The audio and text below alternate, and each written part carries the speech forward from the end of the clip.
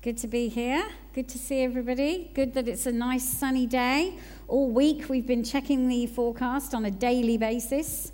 Are we in? Are we out? How do we get 300 people in the hall, sat round a table having a picnic? So thank you, Jesus, that it is a nice sunny day. Praise God. Well, this morning I'm talking about the work of the Holy Spirit, and I really wanted us to have a time of worship after the talk, rather than most of it before the talk, which is what we normally do, really because I wanted us to have an encounter this morning and to take that encounter with us when we go out into the park and enjoy fellowship with our other friends who are the body of Christ, as Lorna has reminded us in this town, in this community as well. So today is Pentecost Sunday, and courtesy of VeggieTales this morning, we've seen a little extract of what happened on that morning.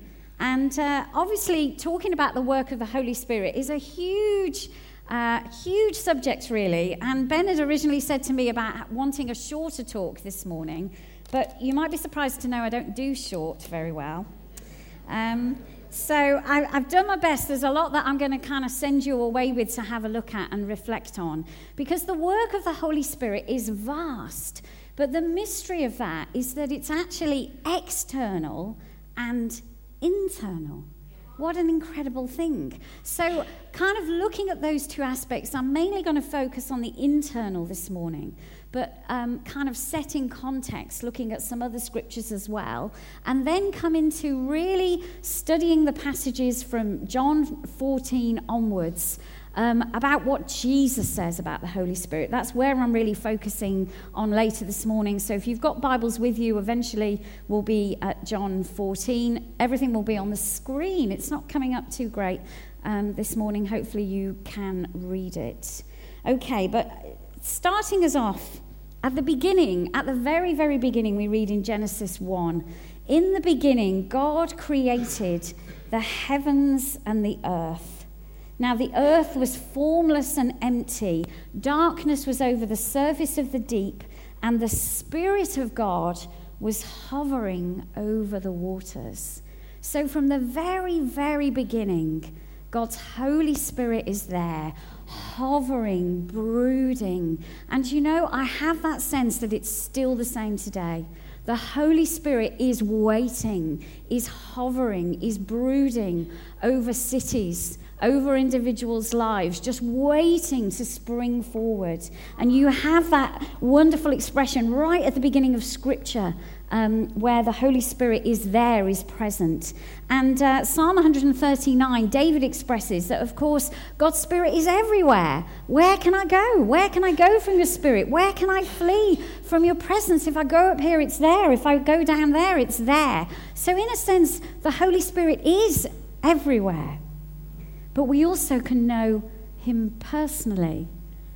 And it's interesting how there can be places, whole places, which have a strong sense of the Holy Spirit. I don't know if you've been to places like that. For me, I've several times been blessed enough to go to Holy Island, to Lindisfarne, and it is one of those places, they refer to it as thin places, where heaven just feels so near. And on the whole island, really, for me, there's a real sense of the presence of God there. You know, the prayer that has gone on over centuries there.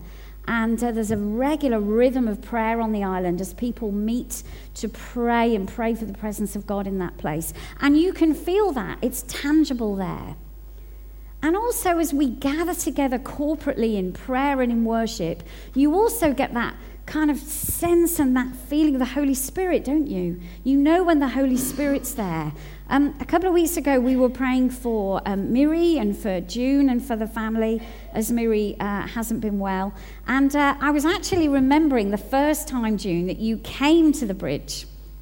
And I remember June knocked on the door, and I happened to answer it. And he said to me, "Is this church?" And I said, "Yeah, it is. Come in, come in." So I kind of gave him a bit of a tour around. And at that time, we were having a week of 24/7 prayer. in the youth room. So our youth room had been a bit transformed. And I took June in, and we just stood really in the doorway. Didn't want to disturb what was going on, and stood there quietly. And then I remember June whispered, "You can feel the Holy Spirit in here." And I thought, this man can join our church. This is a good man, I thought. And you could. And, you know, the youth room is a great room. And I'm in and out of there all the time. But that particular time, you knew the presence of the Holy Spirit. In the same way that the Holy Spirit is here with us all, but there are those times where the presence of God just hovers and dwells in a more deeper way. But the Holy Spirit, of course, isn't some external force. He's a person, isn't he? He's a person. And he dwells within us as a person and as individuals. So throughout the Bible, we see individuals in the Old Testament who were filled with the Spirit of God.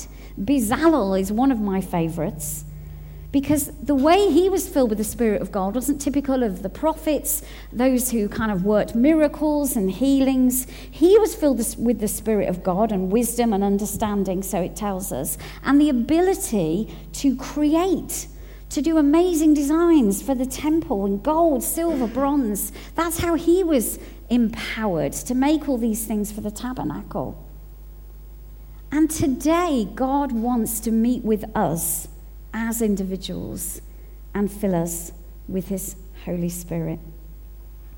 So throughout the Old Testament, you see that God is pointing to doing a different work amongst us. And these two passages, I know I've referred to these several times when I've spoken, because they're so key. Because throughout the whole story of the Bible, we see God's children wandering away from him, constantly being disobedient. And as much as God is with them, they are turning away and worshipping other gods all the time.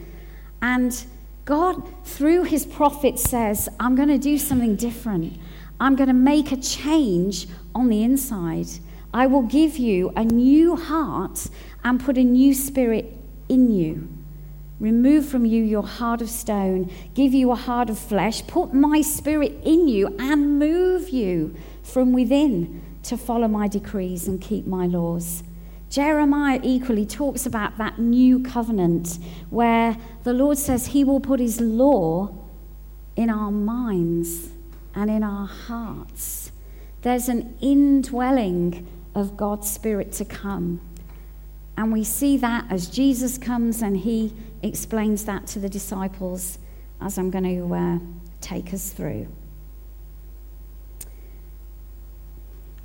So in the same way that Jesus was baptized physically in water as an example to us, he also, as it was referred to in the video that we saw, was baptized in the Holy Spirit. Now, Jesus didn't need to be baptized in water in the same way as us because he was without sin. And equally, he was one with the Spirit as he was one with his Father, but he still had that baptism of the Holy Spirit that we see here. And following that filling of the Holy Spirit, you can see the reference in Luke. He goes out into the wilderness, and it's there that he was tempted by the enemy, and he's empowered through the Holy Spirit to deal with that.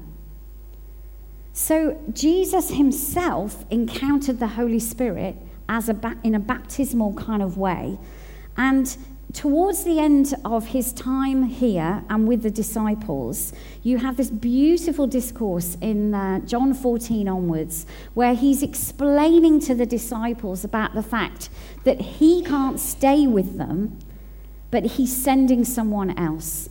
So I'm going to have this up on the screen and we can follow it together. What I'm going to do is just read it through, and then I'm going to pick out some key words and just focus in on those. So let's have a look at this together. This is John 14, reading from 15, if you want to follow it yourselves. If you love me, keep my commands, and I will ask the Father, and he will give you another advocate to help you and be with you forever, the Spirit of truth. The world cannot accept him, because it neither sees him nor knows him.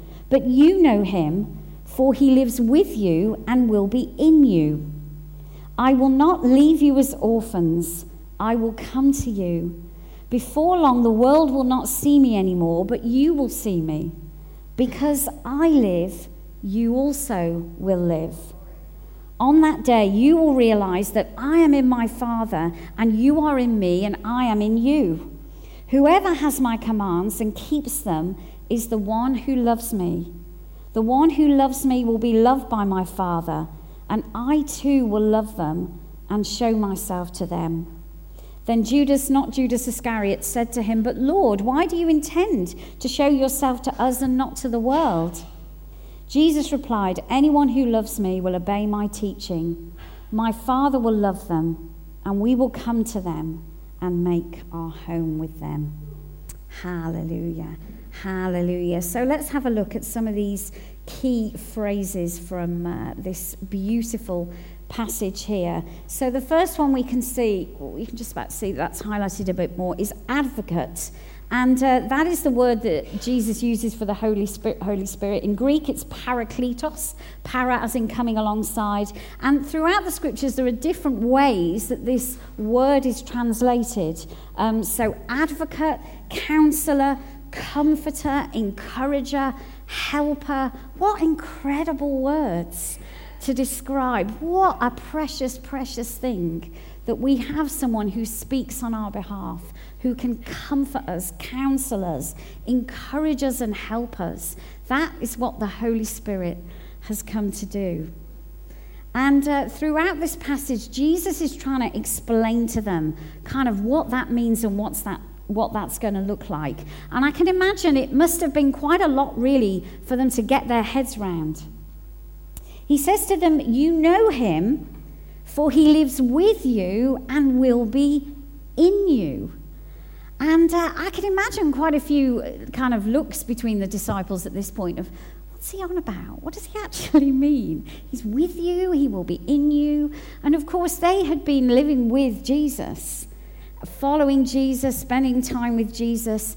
They knew the Holy Spirit because they knew Jesus. He lived with them, but he was going to be in them. And this is what he's trying to get them to understand.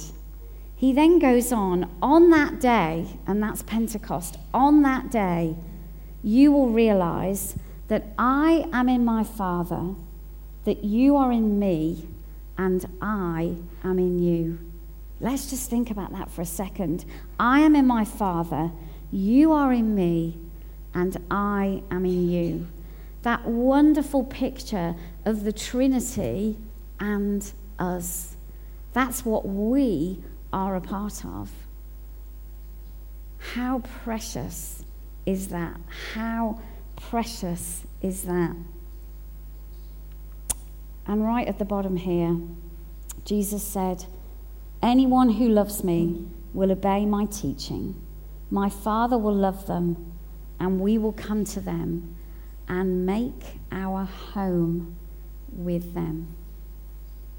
I remember when I was at university in my second year, and it was quite a challenging time. I was very, very busy in my second year, all sorts of stuff going on, and hadn't been a Christian long, a few months probably, and was going through quite a tough time in the house that I was in at that time. And I remember one weekend feeling homesick, and it was on a Saturday, and I remember kind of tea time-ish going to the phone box at the end of the road, because there weren't mobile phones then. That's how old I am. Going to the phone box at the end of the road and ringing home. And I think actually when you're homesick, ringing home is probably the worst thing you can do. So they're all having dinner in my family, and they're passing the phone round to each other, and they're all chatting to me. And I kind of came off the phone and trudged back to my house, thinking, I don't want to be here, I want to be home. And it was really, really hard. And I remember going to bed that night and picking up John's Gospel, because if you're not in a good place, John's Gospel is always a great go-to. So I picked up John's Gospel, and I was very new to the Bible, really. and started reading. And I remember, my eyes were starting to close. I was getting tired. But I just had that sense that God was saying to me, just keep going, just keep going. And then I read that. We will come to him and make our home with him. And I remember so vividly, even though it was years ago, just like my entire room was transformed. And from within and without, I remember just the sweetest, most wonderful sense and presence of the Holy Spirit with me. And I remember knowing I am always at home. I am always at home because my home is with my Heavenly Father. My home is with Jesus. My home is with the Holy Spirit. And I can be at home anywhere because home is where they are. And I remember that so, so vividly, and that wonderful sense of God's presence coming to meet with me there in that place. Well, at the end of this passage in John 14, it takes quite a different tone. Because Jesus, from where he is, they're in Jerusalem, they've just had the Passover, says, come on, let's leave. And they go out across and they're making their journey to the Mount of Olives. And we then have this beautiful kind of figurative talk from Jesus in John 15, which will be a very familiar passage to many of us. And you can imagine, after Jesus is talking like this to them about he's with you, he'll be in you, you're one, I'm one, we're one. I can imagine that some of them are a little bit, what's going on here? So in the wonderful way that Jesus always did, he draws from the world around him, as he did with bread and seed and water. He used real tangible things to explain things to people. So on their way, they'd have gone through a vineyard. Hang on. Oop. And Jesus is trying to explain to them what he means by drawing on this vineyard. And this is what he says: I am the true vine, and my Father is the vine dresser. Every branch that does not bear fruit, he takes away. And every branch that bears fruit, he prunes so that it may bear more fruit. You are already clean because of the word I have spoken to you. Abide in me and I in you. As the branch cannot bear fruit of itself unless it abides in the vine, neither can you unless you abide in me. I am the vine, you are the branches. He who abides in me and I in him bears much fruit, for without me you can do nothing. So Jesus is trying to show them a picture of that connectedness. And I can just see him kind of picking up the vine and showing them the branches and the grapes to help them understand that connectedness. And Abide with Me is a very nice hymn, I suppose. It's often sang at funerals. And I'm sure it's sung at some kind of rugby match or some kind of event. Is it some anthem for something, rugby, says Ben? You hear people singing Abide with Me, and it's a lovely hymn. It's got a nice kind of sentiment to it about wanting God with us. But I'm not a fan because God doesn't want to just abide with us. He wants to abide in us. That's what it is. It's about abiding in us, not with us. And the thing with abiding with us is that it's very easy for us to walk away, which is what happened. Now, my lovely friend Sally, who is sat here, she's a great friend to me. She can help me. She can encourage me. She would be my advocate. I know if somebody was having a go at me, she would speak on my behalf. She's nodding there. But I can so easily walk away. And God doesn't just want to abide with us. He wants to abide in us. There's a difference. We need the Holy Spirit abiding in us, because if he's somewhere over there, I can so easily wander off and do my own thing. And that's not what God wants for us. Tozer said this: the Spirit-filled life is not a special deluxe edition of Christianity. It is part and parcel of the total plan of God for his people. And it is. That was God's plan and purpose, that we would all be filled with his Spirit. That's what God wants for each and every one of us.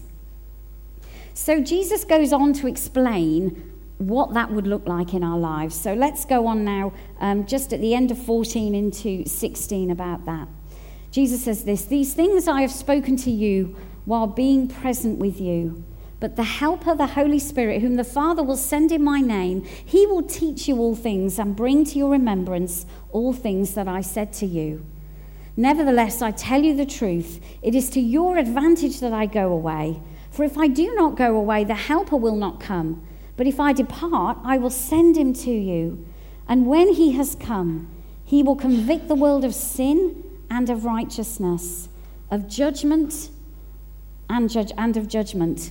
Of sin, because they do not believe in me. Of righteousness, because I go to my Father, and you see me no more.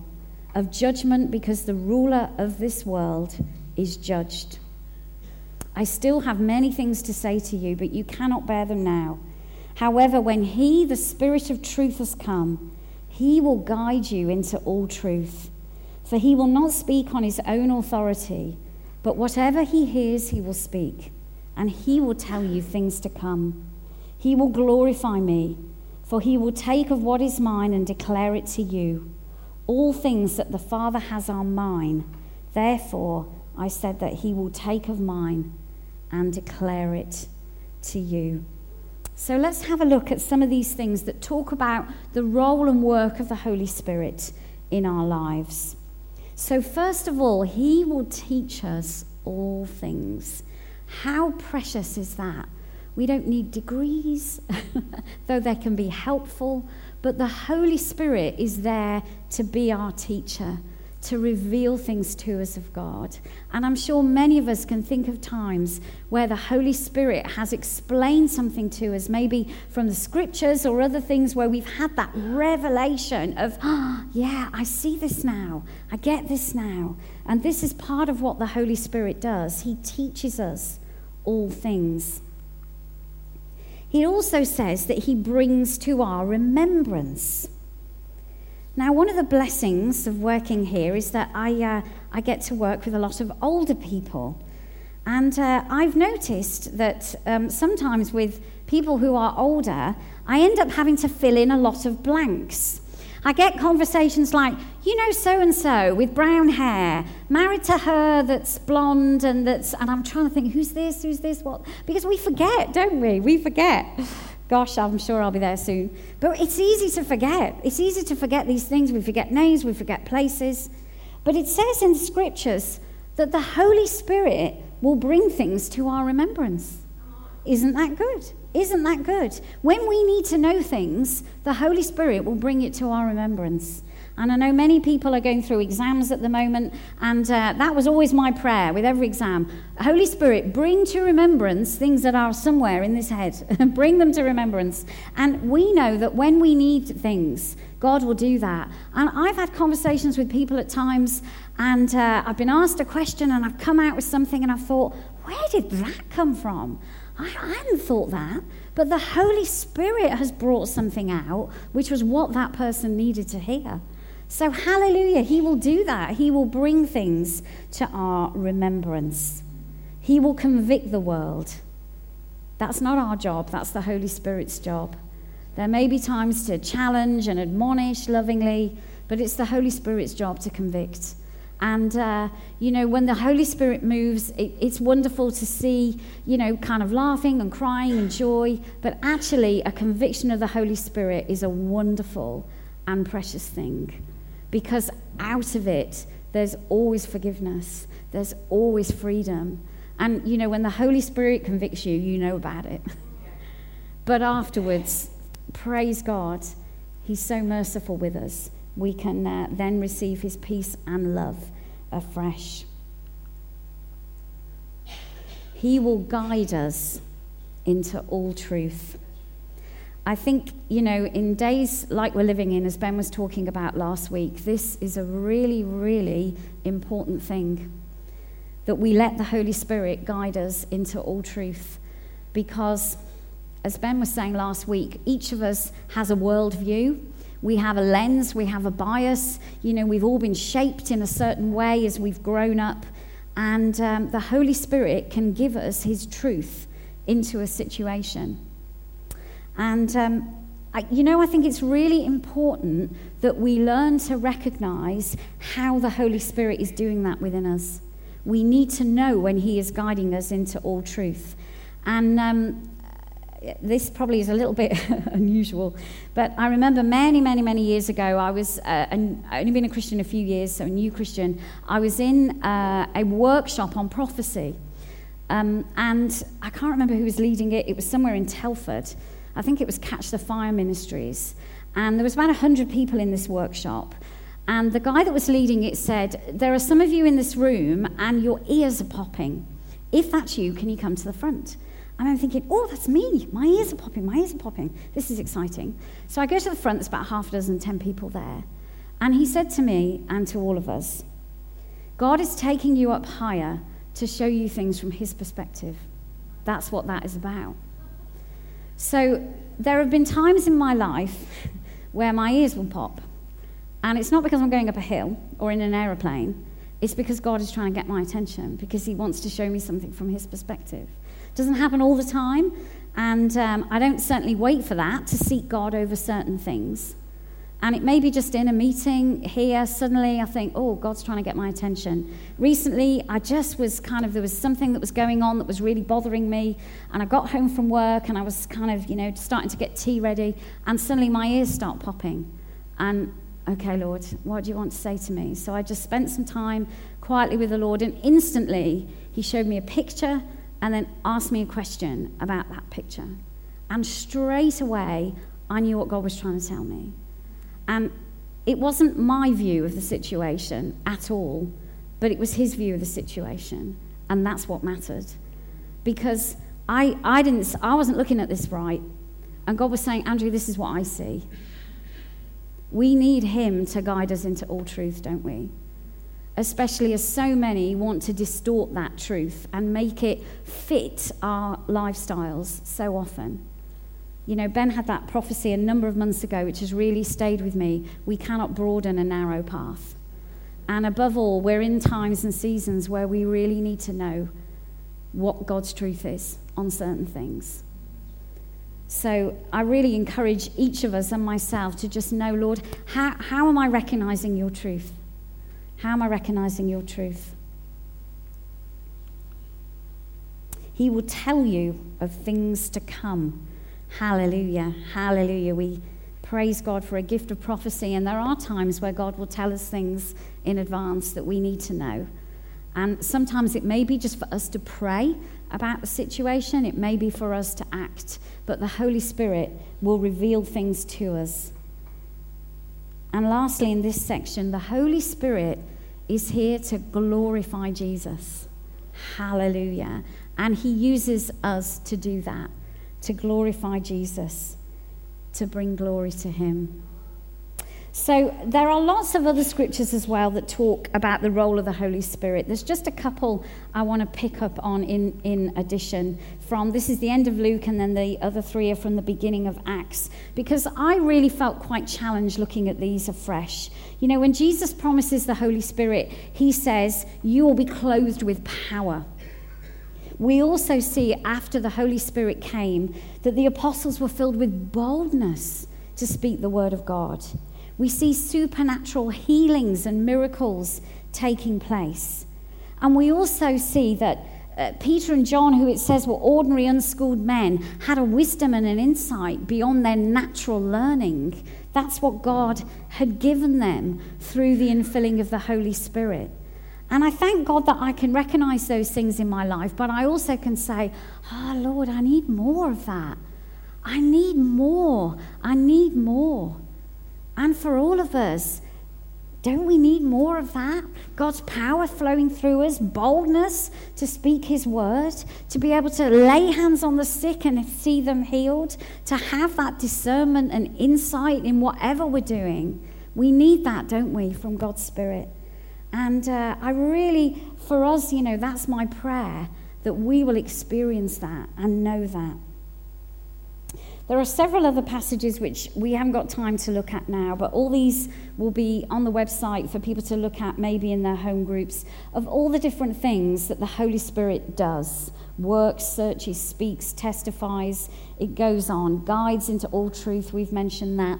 So I've got a whole heap of scriptures and references on there for you to look at in your own time. And I just encourage you really to look at those scriptures and think, okay, can I give testimony for where that's happened in my life? Where do I know of that in other lives? It's good to challenge ourselves with these things. Andrew Murray, the preacher, not the tennis player, he said this: the will of God for every one of his children is that they live entirely and unceasingly under the control of the Holy Spirit. Without being filled with the Spirit, it is impossible for an individual Christian or church to ever live or work as God desires. God wants to give us this blessing, and in our faith we may expect it with the greatest confidence. We cannot be filled with the Spirit until we are prepared to yield ourselves to be led by the Lord Jesus, to forsake and sacrifice everything for this pearl of great price. So this morning, for you, is it a case of abiding in or abiding with? That's my question to us this morning. Are our experiences of the Holy Spirit more feeling like away from us or within us? And I'd like Lawrence to come back up and lead us in a time of worship now. And I just want to encourage you, wherever you're at, wherever you are, many of you I know are full of the Holy Spirit and have walked with the Lord for a long time. And maybe you just need that fresh touch from him today. Or maybe for the first time, you need to encounter the Holy Spirit. So we're going to spend some time in worship now. And I came across an old hymn I've never sung before, and I'm just going to read these words before Lawrence comes and leads us. Oh, for that flame of living fire, which shone so bright in saints of old, which bade their souls to heaven aspire, calm in distress, in danger bold. Where is that Spirit, Lord, which dwelt in Abraham's breast and sealed him thine, which made Paul's heart with sorrow melt and glow with energy divine? Is not thy grace as mighty now as when Elijah felt its power, when glory beamed from Moses' brow, or Job endured the trying hour? Remember, Lord, the ancient days, renew thy work, thy grace restore, and while to thee our hearts we raise, on us thy Holy Spirit pour. Shall we stand?